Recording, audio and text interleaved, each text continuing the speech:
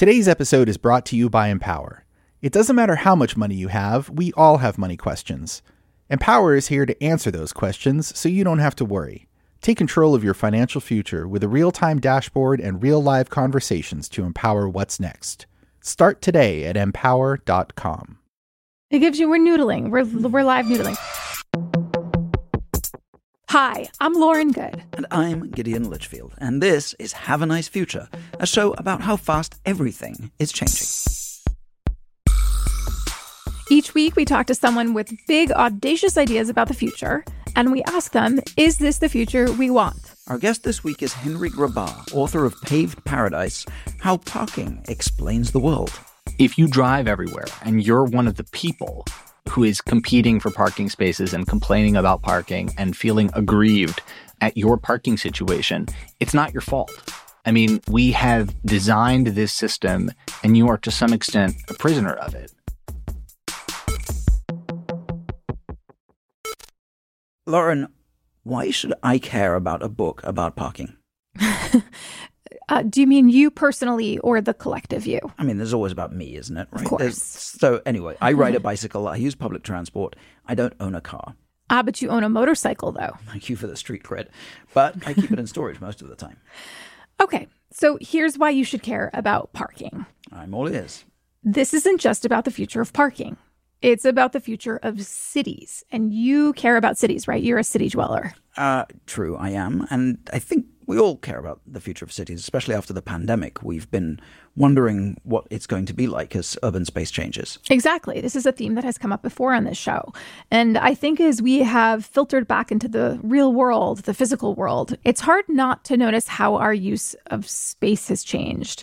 I mean, for me, I think one of the most obvious signs of this when you walk around cities is those outdoor dining shacks or parklets that have popped up on streets outside of restaurants. I love that we call them parklets, like we can't let go of the idea that they're also a form of parking. Exactly. Yeah. And whether you call them a parklet or a shack or an extension of a restaurant probably depends on how you feel about the parking spaces they occupy.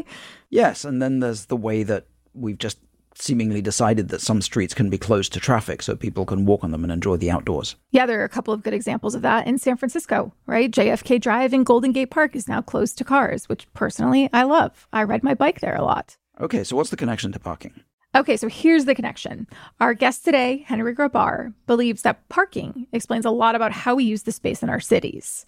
He's a writer for Slate magazine, and this new book, Paved Paradise, How Parking Explains the World, talks all about how we have built up this parking infrastructure in cities to mirror the suburbs and how that really informs a lot of other uses of space in our downtowns. And maybe that's not a good thing.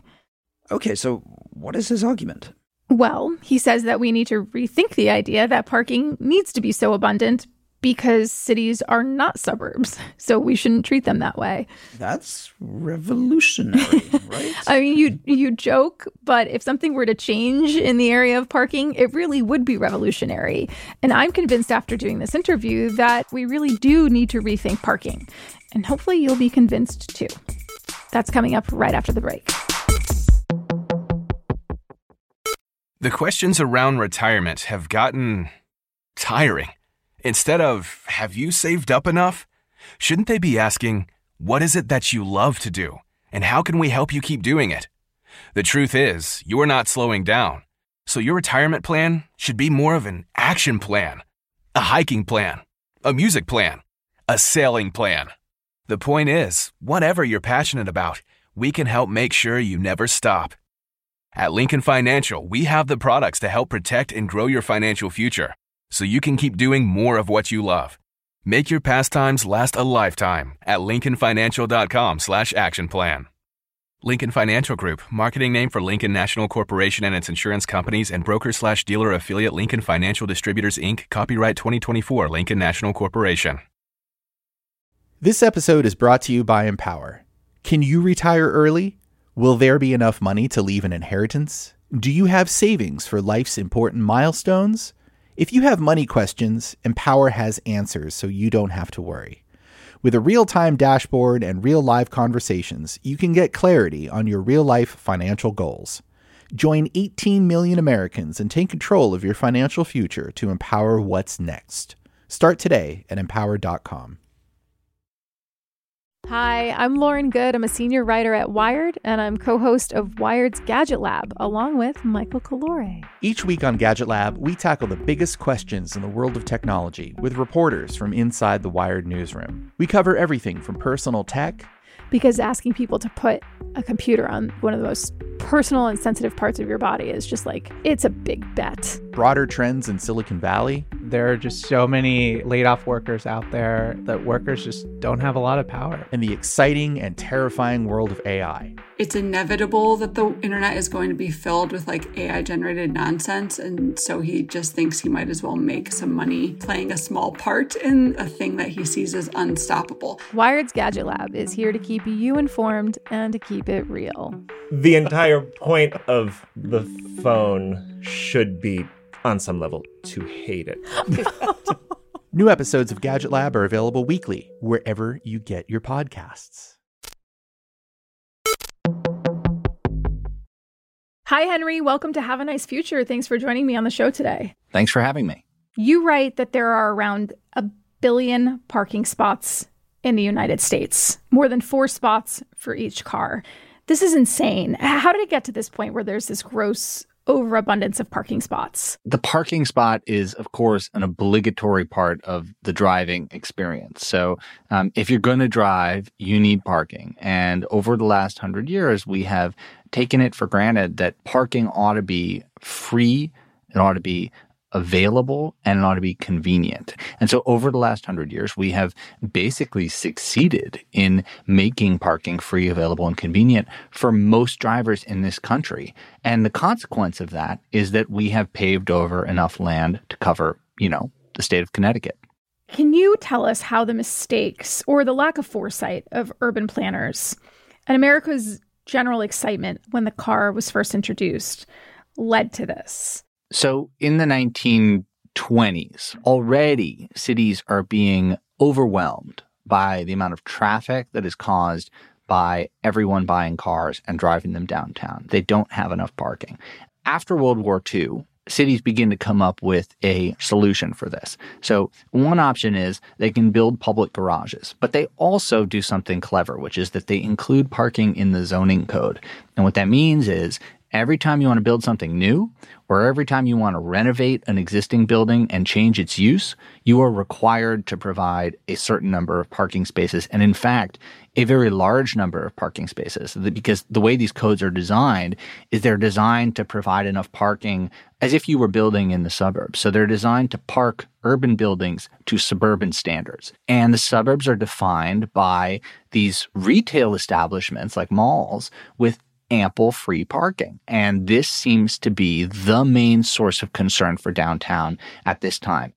You imagine the American city in the 1940s and 50s, and you think so many challenges being confronted: substandard housing, deindustrialization, racial strife, pollution, all this stuff is going on, and yet city leaders are obsessed with parking, but in fact they are. And it's because they think that if they provide enough parking, they'll be able to finally find somewhere for all that traffic to go, and they'll be able to compete with the suburbs. It's amazing to think that city planners looked at something like the suburban mall and said, we should have a version of that in the middle of this densely populated city. Just a lot of parking. And the fact is, downtown was never going to be able to compete with the suburbs on suburban terms. Downtown was never going to provide as easy a traffic and parking experience as you could find driving to the mall. You also described the phenomenon where we have so much parking, but it actually feels like there are no parking spaces. How did we land there? Everybody wants to go to the same place at the same time, right? There are the central business district where people work. Those areas fill up during the day. Where people go out to restaurants, those areas fill up at night. And so this is the way humans move through the world. When it comes to parking, it's just very, very difficult to satisfy the geometric demands of car storage because parking takes up a lot of room and it costs a lot of money to build. So you can't just say, all right, well, let's dig out 40 stories of underground garage here. It doesn't work that way because it costs way too much money. And you can't just put all the parking on the surface because then what you end up with is basically a Walmart, right? Now, that said, a lot of places that say they suffer from a parking shortage, in fact, do not. And what we've learned is that There is enough parking for everybody who wants to park. It's just that it's not managed very well. Is parking inherently political? It seems like people have very strong opinions on whether they think parking is a right or something that's a nice to have. There are two sides. And it's not political. It's not red and blue. It's not left and right. The two sides are, I love my parking and I need to have as much of it as possible. And so more parking is always good.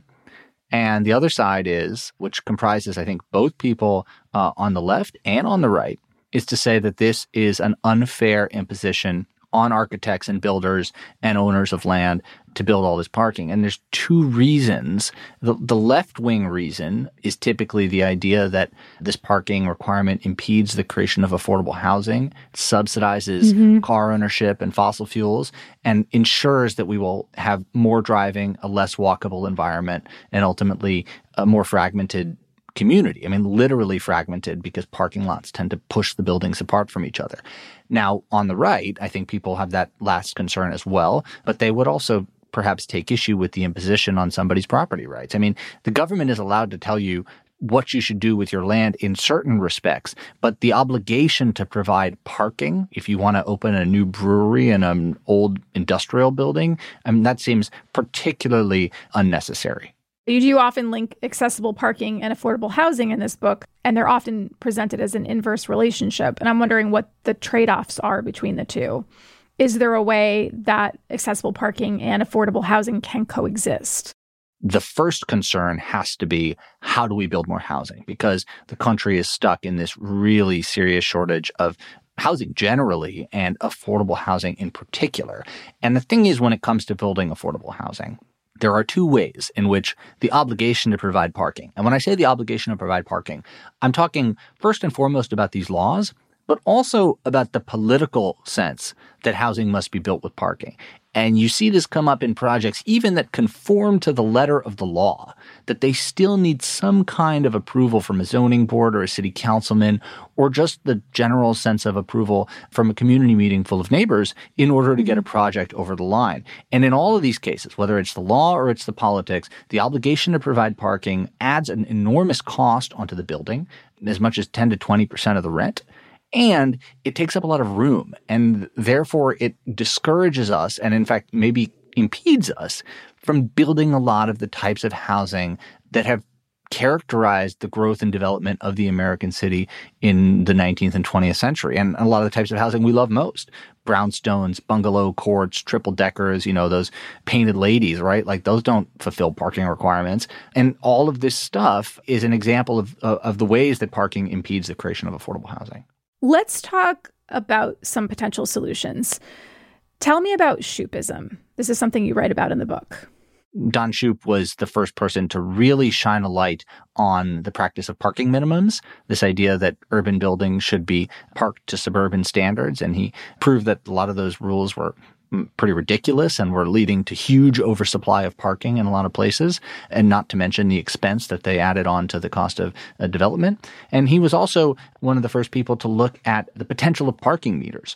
Shoup realized that parking meters had this incredibly valuable power, which is that they could organize the way people parked on the street by how long they wanted to park and how much they were willing to pay for it. And with these two ideas, one about parking minimums and the other one about parking meters, he basically upended a half century of urban planning thinking. And not only that, but he inspired a generation of followers, the Shoupistas. They're like the Swifties of Donald Shoup. They are the Swifties of Donald Shoup, but the tickets are not quite as expensive.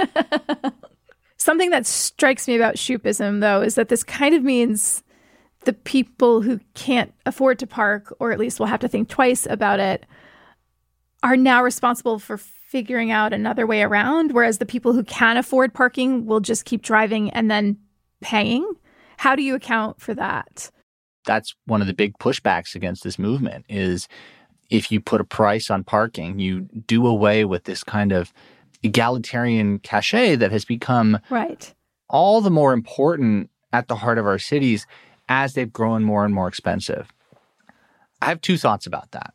The first one is that we have to recognize that the fear of a parking shortage is the motivator against permitting new neighbors to move into neighborhoods, right? the reason that people are so reluctant to let new people move into their neighborhood is often because they're afraid they're going to encroach on the parking supply. And so in that sense, the expectation that parking should be free and it should belong to me is actually a pretty reactionary force in municipal politics. So that's the big picture. But then on a local level, an individual level, I think the other thing to understand is that free parking is great when you can find it. But what happens when you create free parking at a city level is that you ensure that people who need parking are going to spend a lot of time driving around and looking for it, because the best spots will always be taken all day with people storing their cars for untold amounts of time, days, in New York City's case, weeks at a time. And that adds costs on too, right? Like low-income people who work with their cars, who depend on their cars, their time is worth something too. And so when you tell them that they're going to have to drive for 10 minutes and they don't know if they're going to be able to find a spot to keep their appointment or drop off their package or whatever it is, that has a cost too, right? It's not as obvious perhaps as the $2 you need to put in the parking meter, but it is significant nonetheless. How do you create policy then that ensures that the money that people would pay for a parking premium goes to the community to pay for things like better public transportation instead of being allocated to other elements of a city budget and not actually improving the public transit system? So this is Don Shoup's third big idea, and he calls it the parking benefit district. And the idea here is that the parking meter revenues get plowed back into local improvements. And this way you make people feel better about paying for parking meters. Because if they see that the money they're putting into these meters isn't just going into some vault in the city coffers miles away, but is in fact paying directly for things like street trees and benches and public improvements, then they'll feel like they're supporting public infrastructure. And this is an argument for parking meters that goes back decades. I mean, I found a clip from Batman from the 1960s where Batman says paying the meter is the right thing to do because it supports our infrastructure, right? So this is an old idea. It's right up there with Smokey the Bear and also Say No to Drugs. Yes. But this one is true. This is true that paying the parking meter can support civic infrastructure and can raise money. I think the other thing about the equity component of this is that I think we have to be wary of asking every single feature of the urban environment to bear the responsibility for solving societal inequality. In the case of the parking meter, it's true that free parking is going to have some kind of an equitable effect on somebody who depends on the ability to park for free. But you also need to weigh that against all the negative effects of free parking, which include, in addition to the time it takes to find a parking space, you're also creating a lot of congestion. And that congestion creates pollution, greenhouse gas emissions, pedestrian injuries. So again, a lot of externalities associated with free parking. It's interesting, though, that you say you're not actually anti-car. What I mean is, if you drive everywhere and you're one of the people who is competing for parking spaces and complaining about parking and feeling aggrieved at your parking situation, it's not your fault. I mean, we have designed this system and you are to some extent a prisoner of it. You also write about the right to the city. Why is this concept important? I mean, what are cities, right? Cities are places that exist because they are great concentrations of people. And what they offer us is a sort of magic that comes around only when you get a large number of people in a single place. And they're also, of course, the seat of our civic institutions and amenities and museums and all this stuff. And so I think it's important to share cities and to make them open and accessible to everybody. We asked San Francisco Mayor London Breed a version of this question in our very first episode of Have a Nice Future.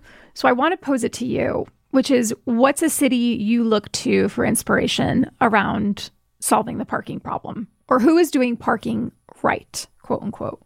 It depends what you want. This is not, this is going to be an annoying answer, but every city's sort of in a different place, right? Like, I was just in Cincinnati, and Cincinnati is a place where there is no subway system. Mass transit system is good, but it's limited, and there's a lot of job sprawl. And I think having an automobile is going to be necessary for a long time to maintain access to all the jobs in the region. Now, that said, Cincinnati still has established these really cute streets that are closed to traffic with parklets. And that was an effort that began during the pandemic and that they've since made permanent. And to me, it just shows that people's conception of public space is changing. And the idea that the curb has to be for auto storage has gone out the window, even if there's been some retrenchment in places where they've begun to open streets back up to cars, where they've been closed to cars. That epiphany lingers on. And I think you see that all across the country in little nooks and crannies where people have decided that parking is no longer the highest and best use of this space. Now, if we're going to think on another level about a city that can really begin to rethink the role of car ownership itself, Paris is a good example because they're moving towards almost like a Tokyo model of if you want to have a car, find a place to store it that's not in the public right-of-way because the public right-of-way belongs to the public and your car doesn't belong here. And one of the things that I find most inspiring that's happening in Paris is since the pandemic, just in the last 3 years, they have closed the streets outside more than 200 schools to traffic. Just by doing that, they have created these sudden neighborhood plazas that function as a kind of a bridge between the life of the school and the life of the neighborhood. It's like a law that if you remove the parking spaces and the traffic from a street, people will stop using the sidewalk and they will walk right down the middle of the street. And it's a beautiful thing to see. It sounds really idyllic, honestly. Speaking of parklets and dining shacks that popped up during the pandemic, how have they changed the way we use space in our cities? And are they the future? It's a great question. That's a San Francisco original, right? I mean, the first parklet started on Market Street, I believe. And I think the long-term idea has taken hold, and that's that these curb spaces could be used for something other than parking. And in a lot of cases, it's in fact the very use of the curb for parking that impedes us from moving on to a new transportation paradigm. Because when it comes to creating rapid transit bus lanes where bus commuters can get where they're going quickly, when it comes to creating safe bike lanes where people can feel safe riding with their kids, what stands in the way of that is, in fact, street parking. I mean, it is an actual oppositional situation where the priority we place on parking stops us from building a system where we wouldn't need to place so much priority on parking. What keeps you up at night, aside from parking? I'm worried about the state of American mass transit. If we're going to reduce our reliance on automobiles, if we want the median auto ownership of an American household, which is 2.2 cars, to fall to 1.8 cars per household, we are going to need better mass transit. I think they need to come to realization pretty quickly that their mission isn't about getting people downtown. It's about permitting trips to be made without the car. And that requires rethinking the way these routes are designed. It requires rethinking when buses and trains arrive. It requires rethinking who you're serving. I mean, it's not a white-collar worker who's, working in a bank downtown. Right. It's probably something more like a mom taking her kids to school, or a dad running an errand at 2 p.m. in the afternoon, or somebody working a late night shift at a bar. I mean, those are the people who they need to focus on serving, and they have been neglected previously by transit. And unless transit manages to pick up the slack and meet those customers where they are, I'm worried these systems are going to get into a cycle of decline. Absolutely. What makes you hopeful these days? Electric bicycles. The electric bicycle is going to revolutionize the degree to which the bicycle is an accessible and friendly mode of transportation for people. And I've seen it because in Europe, e-bikes are taking off. They are outselling cars. They are outselling bicycles. And people are using them for things that literally were not possible 5-10 years ago with regular bikes. I'm talking about like parents taking their kids to school, taking like 2 kids ages 5 and 7 on the back of a bicycle. And obviously, you would have had to been Lance Armstrong to do that 10 years ago on an acoustic bike. But now it's possible. And that's to say nothing of the logistics arm of it, right? Like a lot of big city deliveries in European cities are now being made by cargo bike because they've realized, funnily enough, that they're just that much easier to park. Right. and that actually saves a lot of time. Even if you can't go 40 miles an hour on the highway on an e-bike, when you get to your destination, you have no trouble pulling over. And so companies are discovering that they're actually more efficient for a lot of these urban logistics operations. And again, both in terms of freight and in terms of making cycling more accessible, I think we're on the verge of a sea change in how people think about bicycles and how people think about getting around. Henry, thank you so much for joining me on Have a Nice Future. It's been really nice talking to you about what we hope is a parking-free future. Not parking-free, just parking light. Climate change is going to require collective action. But how can individual actions make a difference? On a new episode of Life Kit, we're walking you through what sort of climate-friendly choices can make an impact in your life and the lives of others. Listen to Life Kit, part of NPR's Climate Week, wherever you get your podcasts.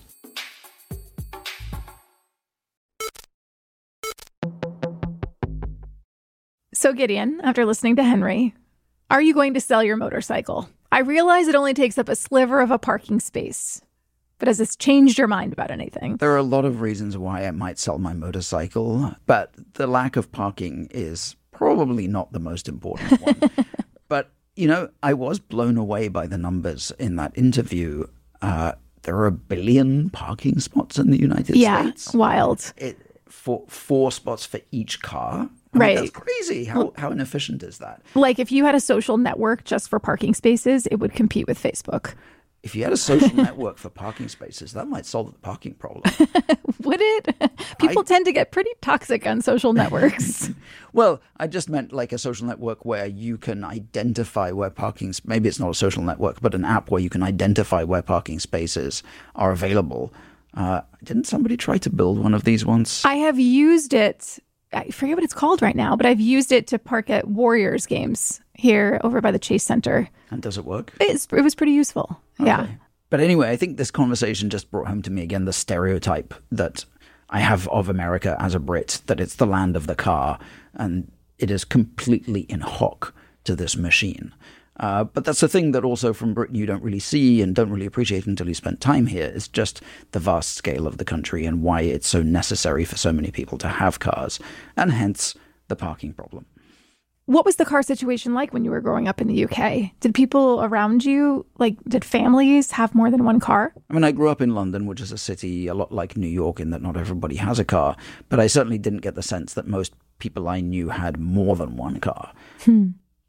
I thought it was interesting that Henry said he's not anti-car, which maybe is what you would say when you're trying to sell a book about parking to as many people as possible. But he also described people as prisoners of this system, like they're forced into having cars because in so many places there isn't a good alternative. Do you think that's the case here, at least in the US? Did this conversation change how you feel about your car? I mean, there are large swaths of the United States that are much more rural areas that do not offer good public transit, and people hold down jobs that sometimes require them to be in a vehicle, sometimes a large vehicle. But not just rural areas. There are lots of cities that have pretty poor public transit. And unless you happen to live on one of the right lines, you might just not be able to get anywhere without a car. Right. I think there's a reason why I lived in New York City for 10 years and I did not have a car while I was there. I technically owned a car, but I kept it in the suburbs at my parents' place. Whereas here in San Francisco, I keep a car. Yeah. And I realize that I'm part of the problem, but I feel very attached to my car. And I would not discount how many Americans really like cars. In the same way that you like your motorcycle, even though it may not make total sense. And I really hope you're wearing a helmet and protecting your noggin. I'm just going to say that. Okay, great. But people in America, we fetishize cars in some instances. And so I think you marry that with the fact that some people need them for their work. And I think we're always going to have some presence of cars. I mean, a car makes a lot more sense than a motorcycle. Did the conversation with Henry change anything in the way that you feel about your car?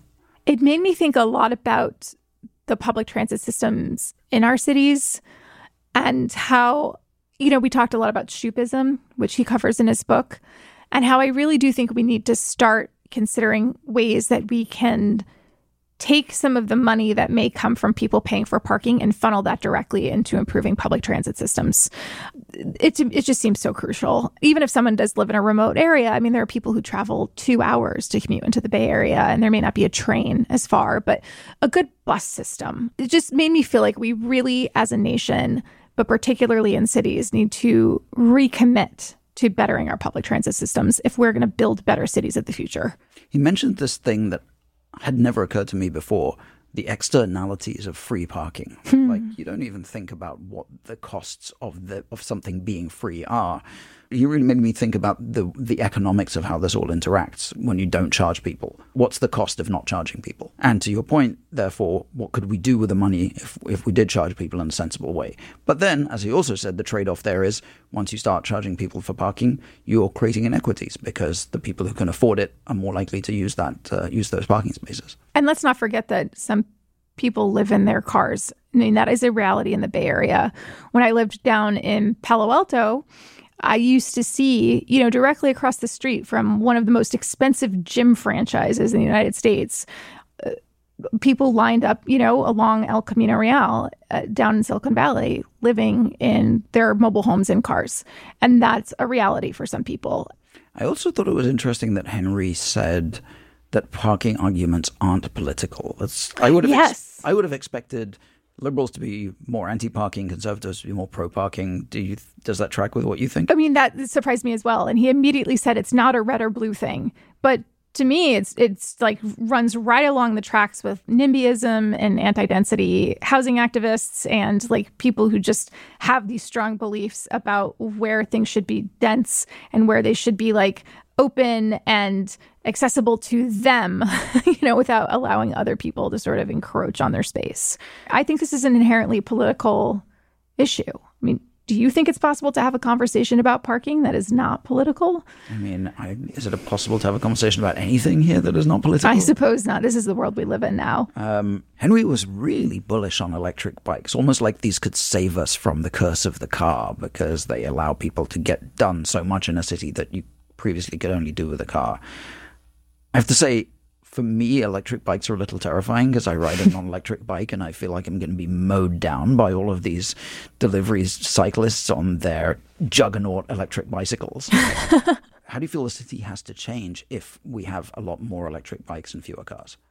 Are you saying that you feel terrified when you're on your acoustic bike and other people bike, are? That's right. Yeah, I could see that. Electric bikes seem like they could be a great solution. They're more sustainable in that they don't use fuel. I think that they introduce some new problems, primarily the recyclability or reusability of them. And I think that there have to be new rules and regulations introduced in cities in order to make that a safe experience, because they go pretty fast, but they don't go highway fast. And you're not riding them in the car lane, but then you could mow over poor Gideon here in the regular bike lane. Right. I mean, bike lanes in New York City have become this kind of two-wheel Hunger Games because you have acoustic bikes like me, you have electric bikes zooming past you, you have people on scooters, you have people on skateboards. Often you have people going in the opposite direction to which the bike lane is actually supposed to flow. Everybody's racing to beat the traffic lights. I have never felt as unsafe on my bicycle in New York as I have in the last couple of years because of the sheer number of different kinds of vehicles that are now using the bike lanes. And that's really unfortunate because you are a person who, despite your motorcycle, is really progressive about such things. You are not a car owner. You are not taking up parking spots. You ride your bike everywhere. I see it here, like you come in from Berkeley on your bike. Right. Granted, you also use BART, but yes. And so if you're the person who says, you know what, I'm a little bit afraid to get out there and use this form of transportation, which is generally better for everyone, then we have a problem. Well, I think the question, therefore, is do you need to restructure cities even more? Is that even possible? It seems like a relatively small ask, even though I realize it's still a big one, to try to remap bike lanes so that cities can become a little bit more transit friendly in that way. Seems like a much bigger deal to say, you know what, urban planners decades ago decided that every new building should have a minimum parking requirement. That seems like a much harder problem to solve. I don't see how that happens quickly. This makes me think a little bit of conversations that I have in another context, which are about reinventing democracy. This idea that our countries are run on systems of governance that were invented 3 centuries ago that are now having to cope with the modern world. But you can't just tear up the systems of governance and start again. And in the same way, I feel like it would be interesting to tear up cities and start again, but there's no way we can do it. This seems like a problem that has to be attacked from both sides, which is that we have to change our relationship to cars and our dependence on them. And we also have to get support and subsidies for using alternative forms of transportation. The money that we put into parking should be better allocated or funneled more into building better transit systems. And then the city planning, the infrastructure needs to be rethought entirely.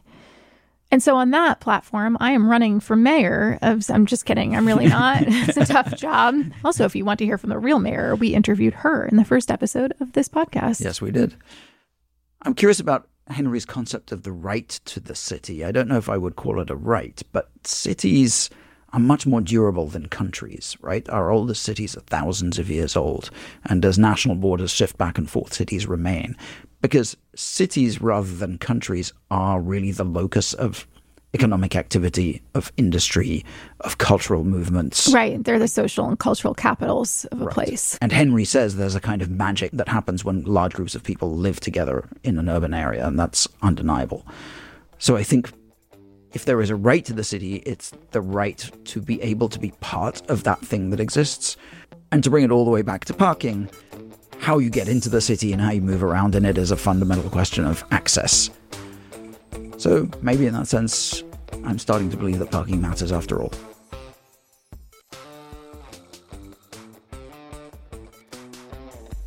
That's our show for today. Thank you for listening. Have a Nice Future is hosted by me, Gideon Lichfield. And me, Lauren Goode. If you like the show, you should tell us. Leave us a rating and a review wherever you get your podcasts. And don't forget to subscribe so you can get new episodes each week. You can also email us on nicefuture@wired.com. Tell us what you're worried about, what excites you, any questions you have about the future, and we'll try to answer them with our guests. Have a Nice Future is a production of Condé Nast Entertainment. Danielle Hewitt from Prologue Projects produces the show. Our assistant producer is Arlena Revelo. Our engineer is Benjamin Frisch. See you back here next Wednesday, and until then, have a nice future.